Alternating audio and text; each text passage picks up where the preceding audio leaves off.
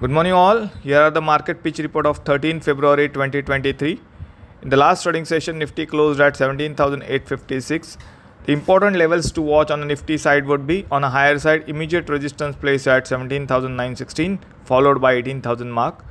And the support zone placed at 17,770, below that 17,652.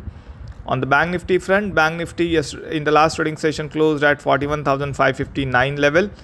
The resistance zone placed at 41,791 followed by 42,015 mark, and the support placed at 41,250 followed by 40,775 level.